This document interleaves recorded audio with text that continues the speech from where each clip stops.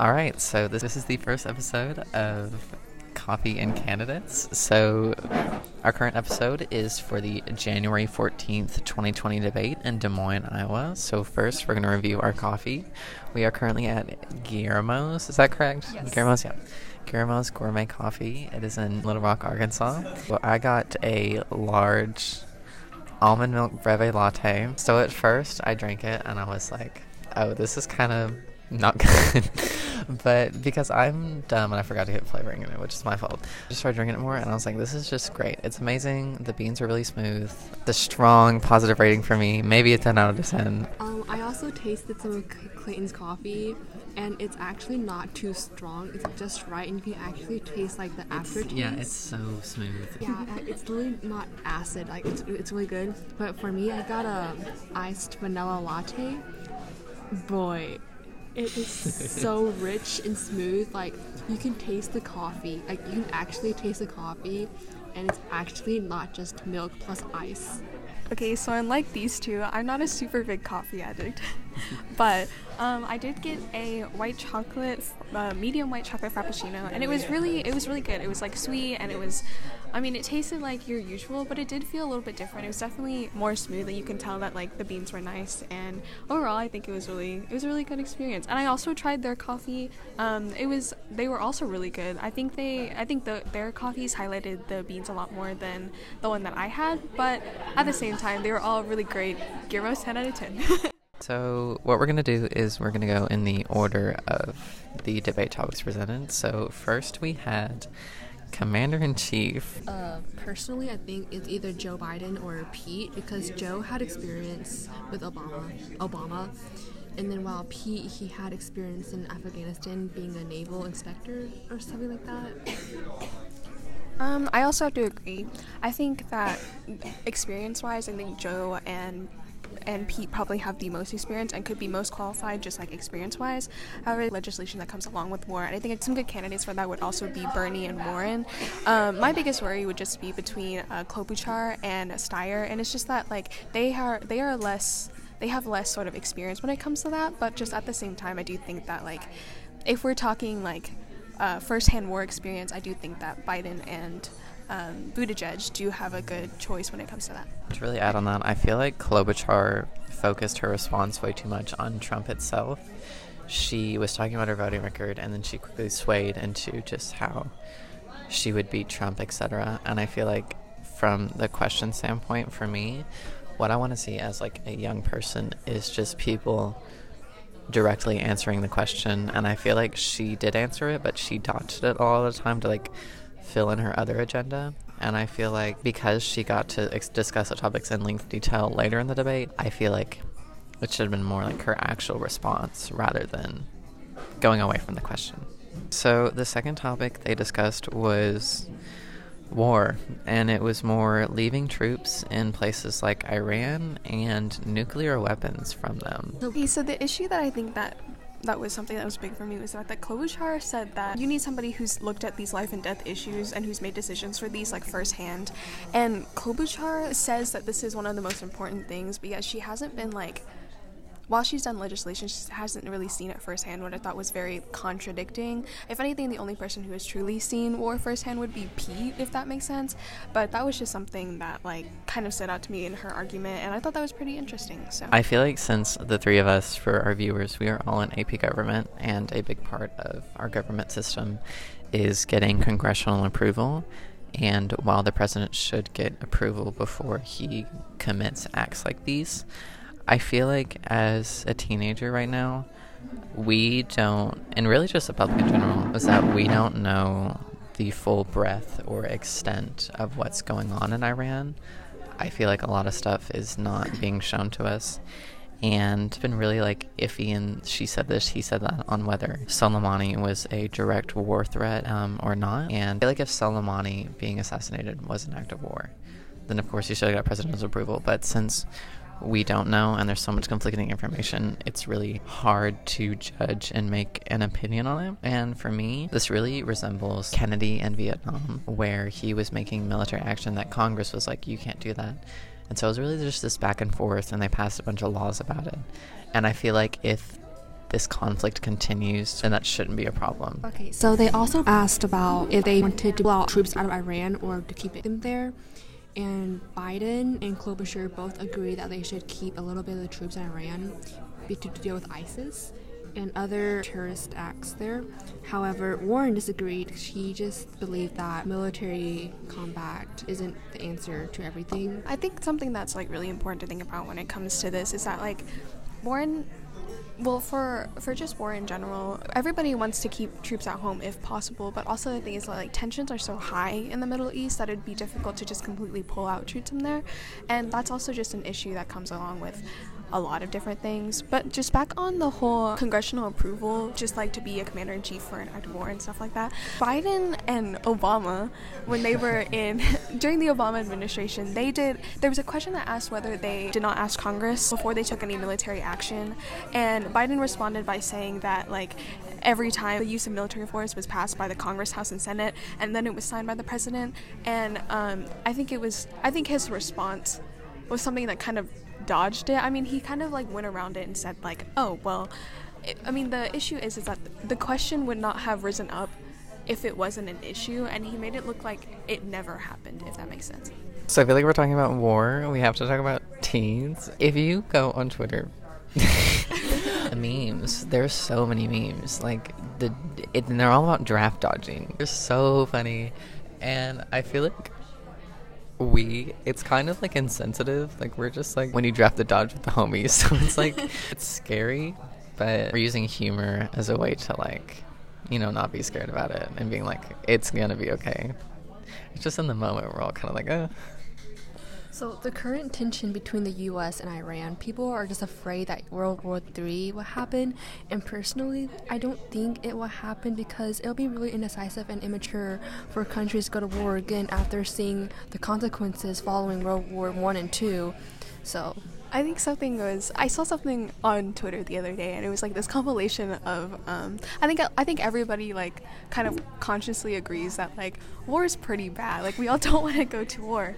But then I saw this compilation of like, of just like these like Fox News hosts who were talking about places that we should bomb next, and they were like listing stuff off, and then like the tweet was like, why are Fox News anchors so angry about it? And it's really funny to see the division when it comes between people on the issue of war, and especially the difference between like political parties and like age structure, and I think it's really interesting just to like see that contrast. I just think that with teens a lot of days, our main focus is like what's happened in our past history.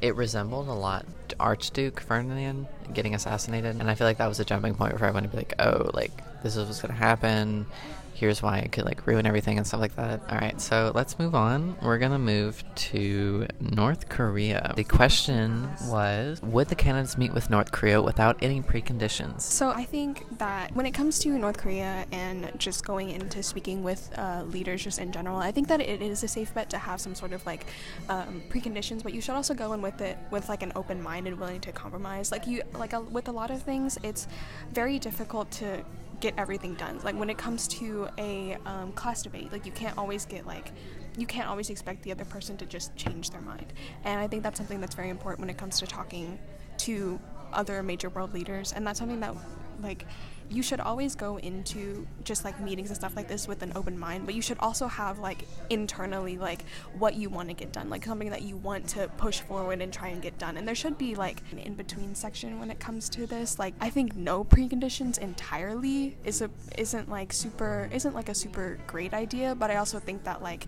being totally set and just being like, this has to be it or I'm off the table entirely is a pretty bad idea. Steyer said something about sending staffs to meet with the other country representatives because if a president just goes to meet with a leader of another country, things might not go as far as planned.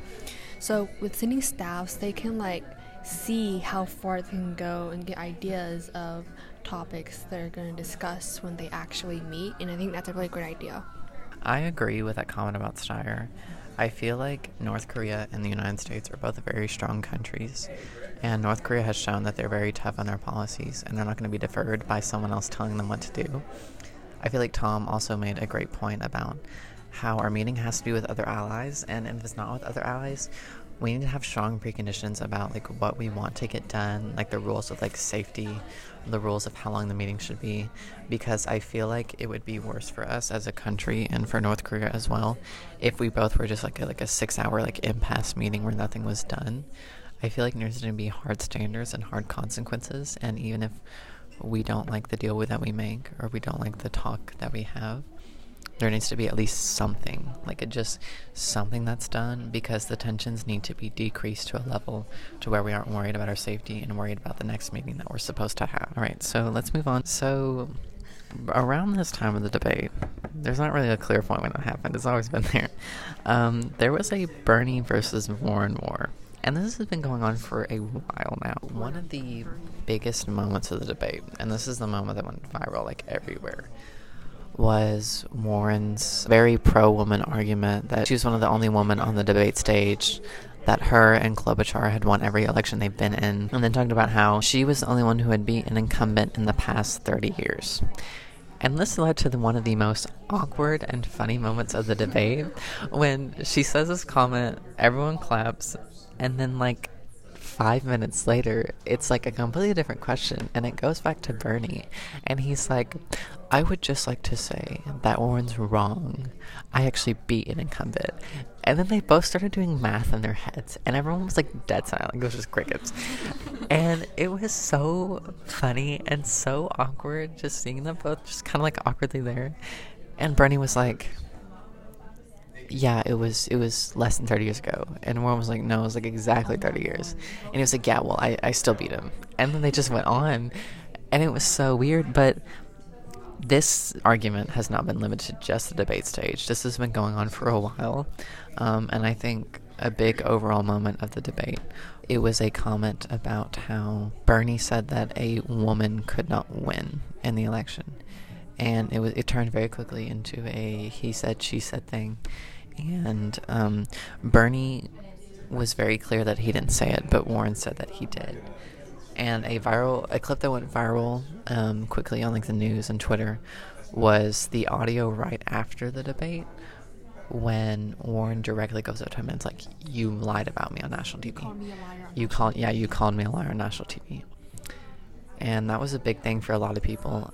So if you look at social media websites, Bernie's supporters are putting a bunch of hiss and snake emojis in Warren's comments, because Bernie basically controls social media, and a lot of people started attacking Warren and saying that she was trying to go down on Bernie and his supporters and lie about him to make her seem better. It's a very politically tense moment between the two, and it's very evident how it's some strategy or some fight going on, but it's really unclear what the goal is. It's unclear if it's Warren trying to be I can be successful, or if she's trying to dog down Bernie, or if more realistically, a lot of people, including myself, have theorized that something along those lines might have been said, but they both misinterpreted what they thought happened in the meeting or whatever. And it's turned very quickly into this big debate that has turned out way bigger than it ever should have been.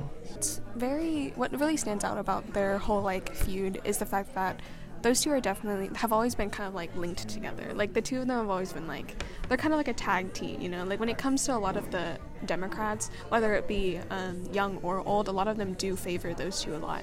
And it's funny to see that two of the very leading candidates are just beefing with each other over something that's been running for so long. And I think that's something that's very interesting, because I'll see tweets all the time that are can Bernie and Warren stop fighting and just be best friends again?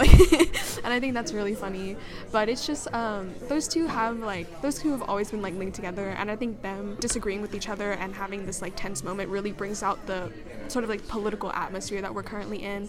So Warren also brought up about how the men on the stage, they had collectively lost 10 elections, while she lost none. Personally, I don't really like that, what she said there, because I feel like it's just failure, and people can actually learn from the failures, and just because how many times you win or how many times you lose, it doesn't really define how much you know and what you're capable of. I understand what she's saying. I definitely agree. Something that failure of something doesn't automatically like not qualify you, but the same argument could also be made about like experience. Like the thing is that like when it comes to Biden, his biggest argument is that he has experience, like he's done this stuff before, but he's also failed so many times. Like what makes you think that he can be, like what makes you think that he can be successful this time? And I think that's really like, it's a very big like balance scale. Like sometimes it works and sometimes it doesn't, and like at this point it's the question of like, do you think somebody who has more experience but fails pretty often deserves to continue, or like do you think somebody else should go in there and try their best even though they haven't had any like as much experience as the first person does? So in this next segment of the debate, it went very quickly into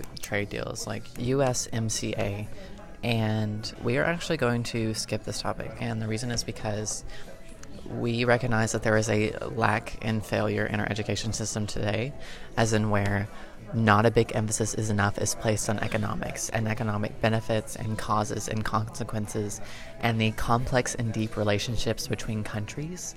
We feel like as teenagers in our history classes and in things like economics, we focus more on the principles of it, but we aren't focusing on more how we apply it. So if a country initiates this trade deal, how is it going to affect the entire economy as a whole? Teens in our current political climate today, teens are more feeling like they can comment and make informed political responses on more simple issue topics like free healthcare or free college and things like that. And because of this, we're getting more increasingly like into like more like an economic based society, to where things need to be really like a quick like Snapchat story, like this and this, like we need to simplify it down. But things like these are so complex and aren't being adequately taught to a point where we can't make an informed opinion on them. Just to build on that, I definitely agree. I think the issue is that like teenagers we're getting more education than a lot of the generations before us. So if we don't know basic things about like the USMCA, or like we don't know the basic things about NAFTA, what makes everyone else think that they also know stuff about like NAFTA? Like what makes us think that like a lot of the adults personally in my life, a lot of the adults that I know did not get the same education that I do. And if I don't know it, what makes you think that they know it? Like a good portion of the audience has no idea what a lot of these legislation and a lot of these like different pieces of like trade deals and foreign relation deals and economics, we don't know what that is. And I think that's definitely an issue that has to be addressed, like whether it be like showing it on screen, like what this actually is, like what this means, or just like like expanding this whole, like giving this whole understanding, because a lot of us do. That's why things like TikTok and like Instagram stories are only a few seconds, because you can only hold our attention for a few seconds, and that's just something that's very hard to push in our education system. And I think it's very important that we figure out a way to make sure that we know what this stuff means. We're like educated voters, and we know what every piece of legislation means, and we know what that, and we're like, just America in general knows what the candidates are talking about. So building on what Sophia said about how a lot of people do not know what these legislations are about and how it will impact them, the people who actually knows them are the ones who will be impacted. For example, corporations or farmers, people who are involved in the process of trading. And personally, I go on Snapchat a lot. There's this Snapchat story called Now This, and it gives a brief overview of just the stuff going on in the U.S. right now. And this dude, I don't know his name, but he gives a really short summary of just the bills, legislations, and just everything that's going on, and gives you like the issues about it. And it's a really quick way to be informed of what's going on in our country. I do agree with both Ying and Sophia, and I feel like they very adequately explain the problem facing our teens right now. But I feel like even if we are facing that problem, what we can understand currently right now as teenagers, because we buy a lot of things and we have to we're starting to manage our money for the first time, is economics. And getting into that, we're going to go into Medicare for All. So Medicare for All on paper is good. I don't think anyone or any teen is saying that Medicare for All is bad. I think that everyone in this country can come to an agreement that on paper, if money wasn't an issue, healthcare should be provided to everyone. It should be like a basic thing that everyone has. Everyone should be cared for if they're sick and they're dying. But in our current world today, a big problem is how we're going to pay for it. So in the debate, Bernie Sanders said a comment that has been very heavily criticized, and as us as teens as well, it really brings into question this sort of like iffy sense of if it can be accomplished. So Bernie Sanders was said that his Medicare for All plan would be the first 4% tax on income, exempting the first $29,000. And in our country today, $29,000 is not a lot of money. And in families that are dealing with poverty, this is like what they make. And so people that do live in poverty are still going to have to pay for this Medicare for All plan, which is supposed to be helping them. I do know that lots of people will get tax exemptions and get their taxes back for things that they need money on.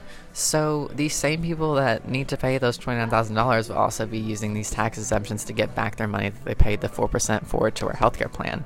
And in addition, this is going to cost $40 trillion over 10 years. And with the current system and what we as teens know about like basic economics, this doesn't really work, and it really brings into question the public support that's going to be garnered from this plan, as if there has to be an increased heavy focus on paying more and more taxes, then it really brings into question what we're going to do. And I feel like another big thing with our candidates today is just these taxes aren't bad, but it's the amount of taxes that are being piled on. Because while on paper this just 4% on the $29,000 looks good, you also think about the taxes that they're planning to also do for things like free college and like universal childcare and stuff like that. So without a clear like example or table of all these funds added together to make a concrete basis for what their economic plan is going to be, it's really just something that's very iffy, and is something that I feel like needs to be explained more by the candidates in their economic plan. As someone who also comes from more of like a lower income sort of situation, there is something that really is really hard to think about when it comes to Medicare and like healthcare just in general. And it's just that like a lot of people that I know haven't been to the doctor because they think that they'll just write out a sickness, and then all of a sudden like it's gonna be something bad and you won't even realize it, and that's when your bills go up because you're not getting like, you can't even get like regular checkups. I haven't gone to the doctor in maybe like 5 years because, you know, my parents and I believe that like it's just probably just like a regular cold, like it does, like we can just take care of it ourselves. You can just take like OTCs and it'll be fine, you know. Like it's this belief that like we live in such a system that doesn't know just how like it's really hard to just pay for stuff in general. The thing is that like when it comes to healthcare, there's a lot of stuff online that's like I lied to go to the doctor. I felt sick, and so I told my mom that I had a fever, and when she took me to the doctor, like I had a hidden thingy I had a hidden like health problem that happened to me, and I could have died from it. But that's because we don't go to the doctor enough to realize that like maybe we do have some sort of like situation, and there's just stuff that we don't even know the answer to. And it's just like, for a lot of other countries, healthcare is something that is so easily readily available. I mean, there's tons of like conversations online that talk about how like people would rather drive to the hospital than take an ambulance. Like it's the expense of that is so much that it's kind of ridiculous. I think it was a Billy on the Street segment, or it was some other media site, and they went on the street and they were like, how much do you think an ambulance costs? And they were like, oh, it's free. And they're like, no, it's $2,500. And they were like, yeah, it's $2,500. And I didn't even know that. It's the latest transportation. Like, I guess I'm the fool here. I thought that, like, things like ambulances were, like, free. Like, I thought it was, like, paid for. And I do know, like, on things like TikTok, there's a lot of, like, viral ones that's, like, I've learned medical tips, even though I don't even, do medical stuff. They're like, always ask for an itemized bill because they'll take off things they charge you for, like a Band-Aid, stuff like that. It's just kind of weird because I think a lot of people don't know what they're paying for and, like, what they're getting into with the Medicare system. And every time I go to the doctor, it's kind of just a mess. Like, even the ER, like, I remember, I've been to the ER multiple times. So I busted my head open. And, yeah, I was, like, I was literally excited petting my dog, and I like stood up and I hit like this side of my counter, and my head busted open. Anyways, and so yeah, I had to go to the ER, and like my whole head was like bleeding. I was like, and the girl at the desk was like, "All right, sit over there and let me do the paperwork." And I just like, as like literally being, I think I was like 14 or 15, I don't know. I was just kind of like, bro, I'm literally like dying, and they're like, time to do paperwork, and it's just kind of, I don't know. There's so many complex things that go into things like Medicare for all and just healthcare in general that it's very, very complex and confusing from something like a teen standpoint. I lost my social security card and I had to go. Okay, anyways, so Ying's also lost their social security card. I had to go to the social. I had to go to the social security office. I had to wait like an hour just to get like, and it's like. Talk for 30 seconds. And it's like the government agencies are just like Lazy. I mean, Ying said lazy. They're overworked and they already have to deal with so much. So it's like if everyone was on a government plan, either they would have to completely reform how they handle it, or they'd have to get a lot more workers, which would add on to the expense. So back to the Medicare for all thing. I, like Sophia, haven't been to a doctor in years. One time in 9th grade, I was playing basketball and I busted my mouth open. So I went to the ER. Well, not an ER, an urgent healthcare place. And so my mom didn't have health insurance because she doesn't want to pay for it. It was hundreds of dollars, like just for like some weird checkup or something. So it's literally a scam. And so this Medicare for all thingy sounds great, but the concern is, what's the cost of this? Like Clinton said, it's like $40 trillion. How will government fund get $40 trillion? And so I'm thinking right now, Trump recently, well, I'm not sure if the Space Force was already existed for a long time, but why do we need to put money into a Space Force? We should put more money into our healthcare, extract from the amount of money we spend on war and combat, and focus on people. So there's this chart on that I saw on like this activism page, and it was like over 50% of the US budget is spent on defense. And like that's just like kind of astonishing, because like I understand like military and we have like tensions, but 50% of our budget is going towards defense. Like what happened to people first? Like what happened to individuals first, you know what I mean?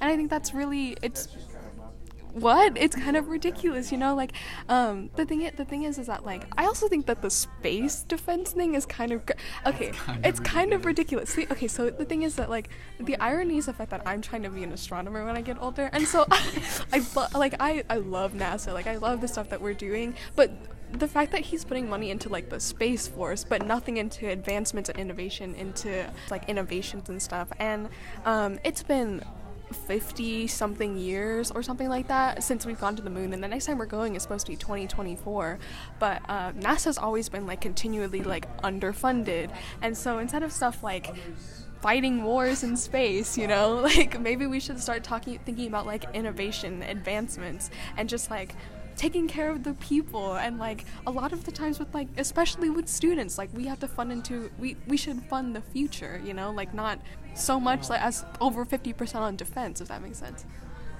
I'm kind of getting off topic, but like about being more invested in the people, we should also put more money into our education and make our future students be more aware of what's going on. So yeah, free college, yeah. And so also in addition, I saw a graphic on Twitter that said 3% of our military budget, or something around that number, could go towards solving world hunger, and like instantly. And so it really leads me to question like our priorities of our government, and if it's as simple as something as like 3% of the military budget can go to something as big as world hunger and is readily talked about, it's like, is there something else going on that we're not being informed about? Like in the defense budget, like where is this money going? Like if we're not currently in a war, and it doesn't seem like we're going on one, if the Iran de-escalates. But moving on, speaking of Ying and bringing up college, one of the biggest was about universal college and universal childcare. So, universal college has been an issue for what seems like forever. I think it's always been talked about, it's always been discussed. The debate and argument that comes with universal college is directly hand in hand with things like universal health care.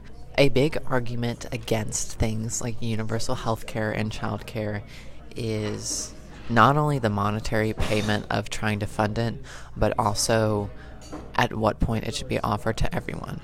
A lot of people are saying that free college for everyone should not be a thing because that means millionaires and billionaires and the high class people could also go to college for free, and they would take away the benefits from poor people that need to go for free. It would inflate college rates, which is a whole nother discussion that we're going to get to, and it's if we put it in perspective, this also mirrors the debate of things like Medicare for all, how it looks like a good idea on paper, but when we actually apply it to the real world, a lot of things come into question. So there was a statistic that Sophia brought up a while ago that childcare is more expensive than college in half the states, and that's not good. That kind of blows my mind that caring for your child costs more than college, and there definitely needs to be something done about that to fix it, because college is something that's so vital and important, and childcare is as well. And if caring for an infant is more than getting a 4-year college education, that's just not right. Bernie Sanders said in the debate that childcare workers are making wages lower than McDonald's workers, and that we need to fundamentally change the priorities in America, which I do agree with. It also brings into question a lot of countries currently right now do have a universal, high-quality, affordable childcare and healthcare for free. And this has been a very strong argument for the Democratic Party, how comparing ourselves to other countries. And this other country debate has also mirrored things such as our gun policies in America, which wasn't discussed at all in the debate, which we'll get to, which was in Warren's closing statement. But how people compare, other countries don't have any gun deaths, but how does America have it?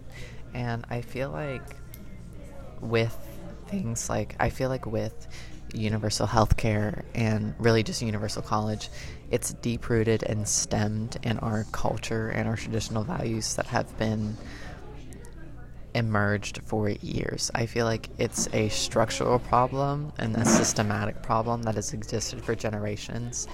And with the American emphasis and American value that people have to go to college instead of things like trade school, whatever, it's created this very massive problem that kids don't know how they're going to pay for it and how they're going to get this education. And a big argument that me and Sophia discussed in speculation was the admissions process. If everyone is going to college for free, and if everyone is guaranteed access to it, how are admissions going to be affected? Because if everyone can go to college for free, colleges are going to become incredibly overcrowded with people trying to get in, which is going to toughen the admissions process, which we have seen in tougher admission processes. It indirectly disadvantages the poor because of application fees and things like clubs needing money to get into. And if we have such high standards for every single college, then are the benefits going to even go to the people that need them the most? So Columbia University has a college application question that asks what your favorite observation, your favorite theater production, your favorite your favorite thing that you've seen this year, your favorite museum, your favorite exhibition that you've been to, and they ask how that's affected you. And the biggest thing about that is that what if you've never gone to those different exhibitions? What if you've never been able to afford going to those exhibitions? The thing is that Marissa Verdarin, a college professor at USC, I think, UC Berkeley, that's right.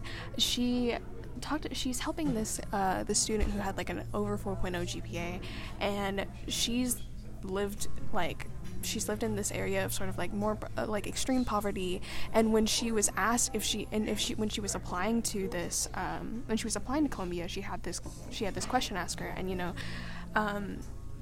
Marissa had asked her, what's a pastime you can do in your city, and the girl was like, I don't know, drugs, because the thing is that there's so many people who live in this underrepresented sort of like section of the country, and they don't get to have like all of these political opportunities or like these economic opportunities. And the thing that's very important about this is the fact that I've always wanted to join Key Club, and I have time for Key Club, and I have time to like, I can get enough hours for Key Club and stuff like that, but I have never been able to join Key Club because Key Club requires a $20 fee, and that is on top of like an NHS fee that's also $20.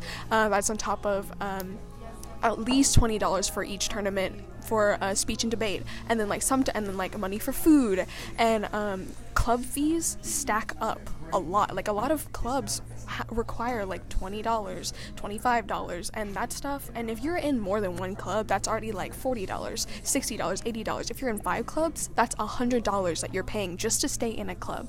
And the argument that brings up with this is the fact that while there are students who, like, if you have 2 students who have the same GPA, the same test scores, the same, like the same abilities, basically the same statistics, but one of them is in more clubs than the other one, but like the one with more clubs is able to, like, it looks like they're more involved in their community, it looks like that they're a better representative to be at a college, but colleges will not see that. Like they'll probably see that the second student only has like maybe like 1 or 2 clubs, and that they're like continuously in, and they're obviously going to choose the kid that has, the more clubs on their resume. But it doesn't mean that the second kid is not as good. Like, it doesn't mean that the second student is, unable to be qualifiable for clubs or community service. It just shows that, like, Professor Baradaran said that if there was a system to keep poor kids out,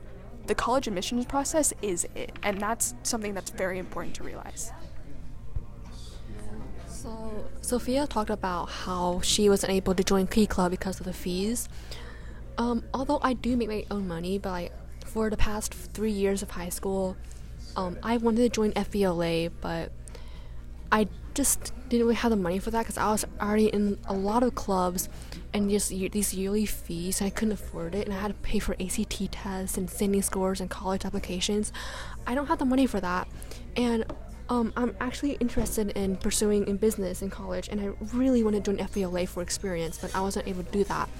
While also other kids in the country who's applying for business or economics, they're in FBLA. FBLA sounds like a really fun club, and I'm disappointed that I missed out on that because of a club fee. And so, for speaking about universal college, like free college tuition, it will open a lot of opportunities to so many people out there.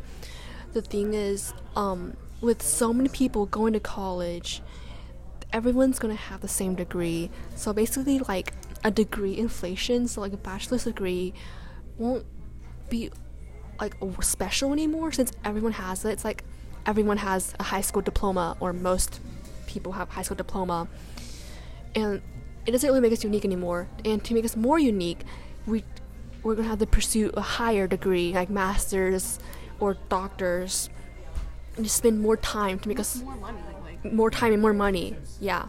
Because graduate school is already expensive. Yeah.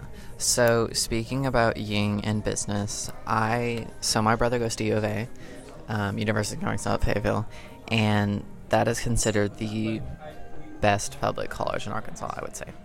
And when I went there, so I'm interested in maybe pursuing business and computer science.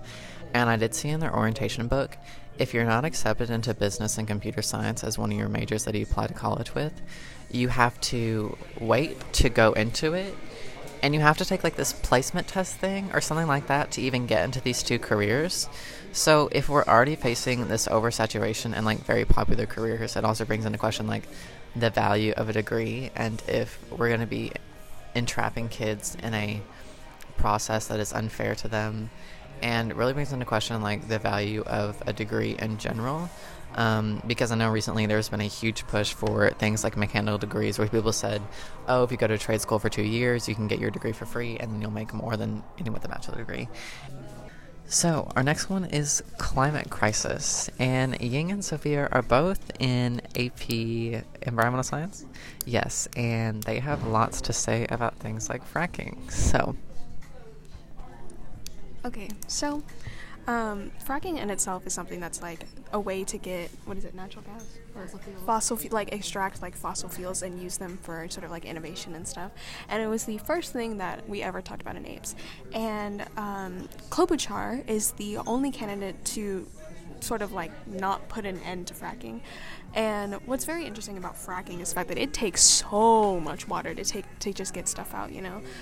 Fracking is something that like it uses like fresh water, and globally we only have like 3% of all of the water on Earth is fresh water, and about like 1% is accessible, and while the other 2% is locked up in like glaciers and stuff like that.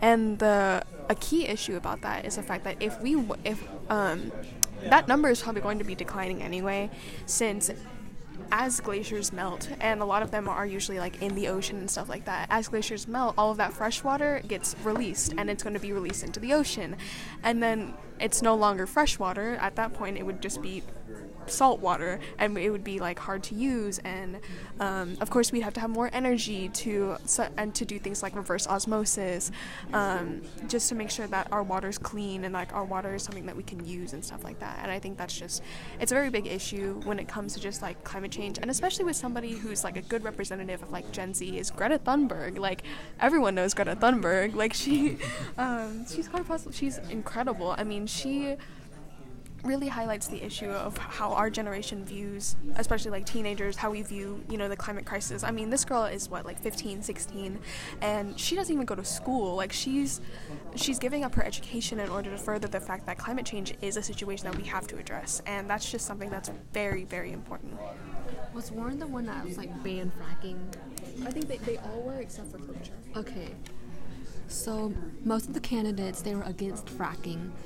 And what really stood out to me was that Warren kept blaming the climate crisis on these huge corporations like Chevron, like I think it's like oil corporation. And I do agree with that because like dude, oil makes you a big bank, bro. And The U.S. oil memes. so like Sophia said, fracking, it gives you like these fossil fuels for energy that lights up our house, our cars, but fracking, it actually has like lots of cons to it.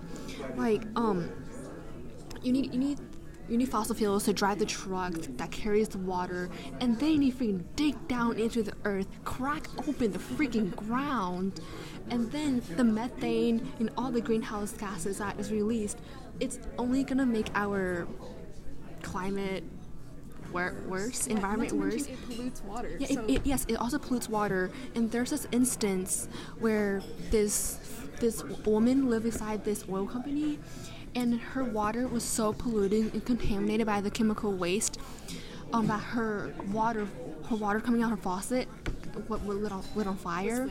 Yes. And so like the U.S. had also placed more legislation and regulations on these huge corporations and companies and factories about the waste, because their waste also actually contributes a lot to the pollution and global warming, and they need to work in a more sustainable way, in a more energy efficient way. In this current campaign, Tom Steyer has been the main proponent for climate change. That's really his big thing in his campaign, the central crisis of him. And I feel like he had one of the strongest responses. He talked about, for 12 years, he's been fighting the climate crisis. He's beat oil companies in terms of clean air laws. He stopped fossil fuel plants in Oxnard, California, and he's fought things like the Keystone Pipeline. And I feel like for teens in our country, Tom Steyer is the strongest proponent of climate change, of fighting it. And I feel like that really came into observation when Pete Buttigieg brought up relocation of businesses, and it really brought into questions of, was this long term? And Steyer brought up how this is an example of managed retreat, and it's saying that we're going to move everything because it's out of control and it's unbelievably expensive. And of course this once again brought into, is this plan realistic? And we need to have, instead of moving businesses around everywhere, we need to have concrete examples so that businesses can stay where they are and stay in places like America and keep growing. And I feel like a big win for people watching the debate was that he was saying he was going to declare a state of emergency on day one on climate. I have a close friend who was also watching the debate, and she was like, that comment is what kind of made her night. because she is a big proponent for our climate, and it's really what teens care about. It's Brooklyn. And we just feel like as teenagers, our climate is something that we really need to focus on, and that if we don't, we're going to be at a disadvantage because it's going to affect us in 50 years in the future. And I feel like people are gravitating more towards young people in the Democratic debate because we want people to represent us in government, if it is a Democratic candidate that's younger and has, even though they might have less experience, they're very like forward future thinking. And I feel like that's why a lot of people are supporting Bernie right now, as he has the experience, but he also has the heart and mindset of a young person, to where even though he won't be alive for crises that are going to affect us in like 50, 60 years, then that's why teens are so strong towards him today. And so right after this point, they brought up Trump really quickly, how each candidate was going to beat him, which has been talked about multiple times. And they finally got to their closing statements. So closing statements, I feel like, are some of the most important moments of the debate, and they're not focused on enough. We feel like Bernie and Buttigieg had the strongest closing remarks. So for me, Bernie really brought up his entire history, and he brought up everything he's trying to do, which in that closing statement, it really concluded everything he was trying to working for, everything that he stands for as a person, and that was really good. And I feel like Pete Buttigieg really focused on just in capturing what the Democratic Party is trying to do right now, how they feel like the things they want to change and the mindset in this country they want to work on and improve to create this sort of like hope and this idea that instead of looking at things like the Dow Jones, that these effects are really going to go into the homes of people, and people are going to personally see the effects of how climate change is starting to lessen. The closing statements are very important to your argument and stuff like that. And as somebody who's been in like speech and debate, you have to have like a good conclusion to like wrap up like your argument. So I think that they each each of them did a very different job. And I definitely agree. Bernie and Buttigieg had very strong closing statements. They talked about things that like sort of wrapped up their campaign and like wrapped up like very well, just like the stuff that they did. And I think each candidate does a pretty fair job talking about that. Warren, she brings up good points. Like the debates can only be like 2 hours or so, and you can't get everything done. You can't talk about everything done in 2 hours. And she makes a really good point talking about how there's so many topics that we missed out talking about. There's so many different topics that like haven't been discussed. It's very important. Like she talked about like trans women being at risk, Black infant mortality, climate change, and student loan debt, farmers who are barely hanging on, and people struggling with like mental illness. And she makes very good points. And the same goes for Pete and Bernie. An issue that I did see a little bit though was with Biden and with Klobuchar. Their closing statements was about Trump. A lot of it was about Trump, and that's something that, as like a closing statement, I personally believe that your closing statement should talk about just like the importance of your campaign. And if the importance of your campaign is talking about beating Trump, then like cool, go for it. But also at the same time, like you have to fully address like what you're here for, what you're doing. And I think that's just something that I thought was a pretty big weakness when it came to their closing statements, which is why I think that Bernie, Buttigieg, and Warren did a much better job with their closing statements than really did Klobuchar and Biden. So I'm not sure how I feel about Steyer's closing statement. He brought up his past about playing sports, and how playing sports is big about teams and teammates and relationships between them. And then so he brings this teammate thing to America, having to unite and work together, and that how a baseball player or a sports person, athlete, should not kick another athlete in the face. So basically he says that he's comparing the bully here to Donald Trump kicking the Americans in the face, which I'm not going to bring in my political opinions, but he says that as president, he will not be that one player who kicks others in the face, and that he will create a team relationship with the citizens. I'm not sure how sports can correlate with the United States, but I get his point. Be united. All right, and after that, the debate was closed. The iconic Bernie v. Warren argument happened. And then we went on. So looking forward, the big thing to look forward to is the Iowa caucus. So next episode, we plan to have results from a poll we are publishing. We are publishing this poll to see what teens and people at our high school support each candidate, and we're going to directly compare that with the Iowa caucus. So the next debate is shoehorned in between the Iowa and New Hampshire caucuses. So that will be very, very interesting to see who wins the Iowa caucus. We're going to discuss that in heavy detail and really the results of our poll and really see what candidates that teens are really gearing towards and how that relates to what modern adults are thinking, and to see if we are both teens and adults are united on the candidate they want to support, or if there is a divide growing and how we can change and look to improve it as people. So for today's podcast, I think we had a good time. It was good. This coffee is great. Good time. It was a good time. We finally finished. And but basically, thank you for listening to our coffee and candidates. We hope to hear you. We hope you guys tune in next time, and that we can, just have a good discussion. Maybe it won't be as long as today's, since we covered a lot of just everybody's political. We set the tone for all of our personal opinions and stuff like that. And I think we'll have a good time. So really excited to see where this goes. Thank you so much for tuning in, and next time we will start by diving into our new coffee choices and the results of our polls. Thank you for joining in on Coffee and Candidates. Tune in next time. We hope to hear you again.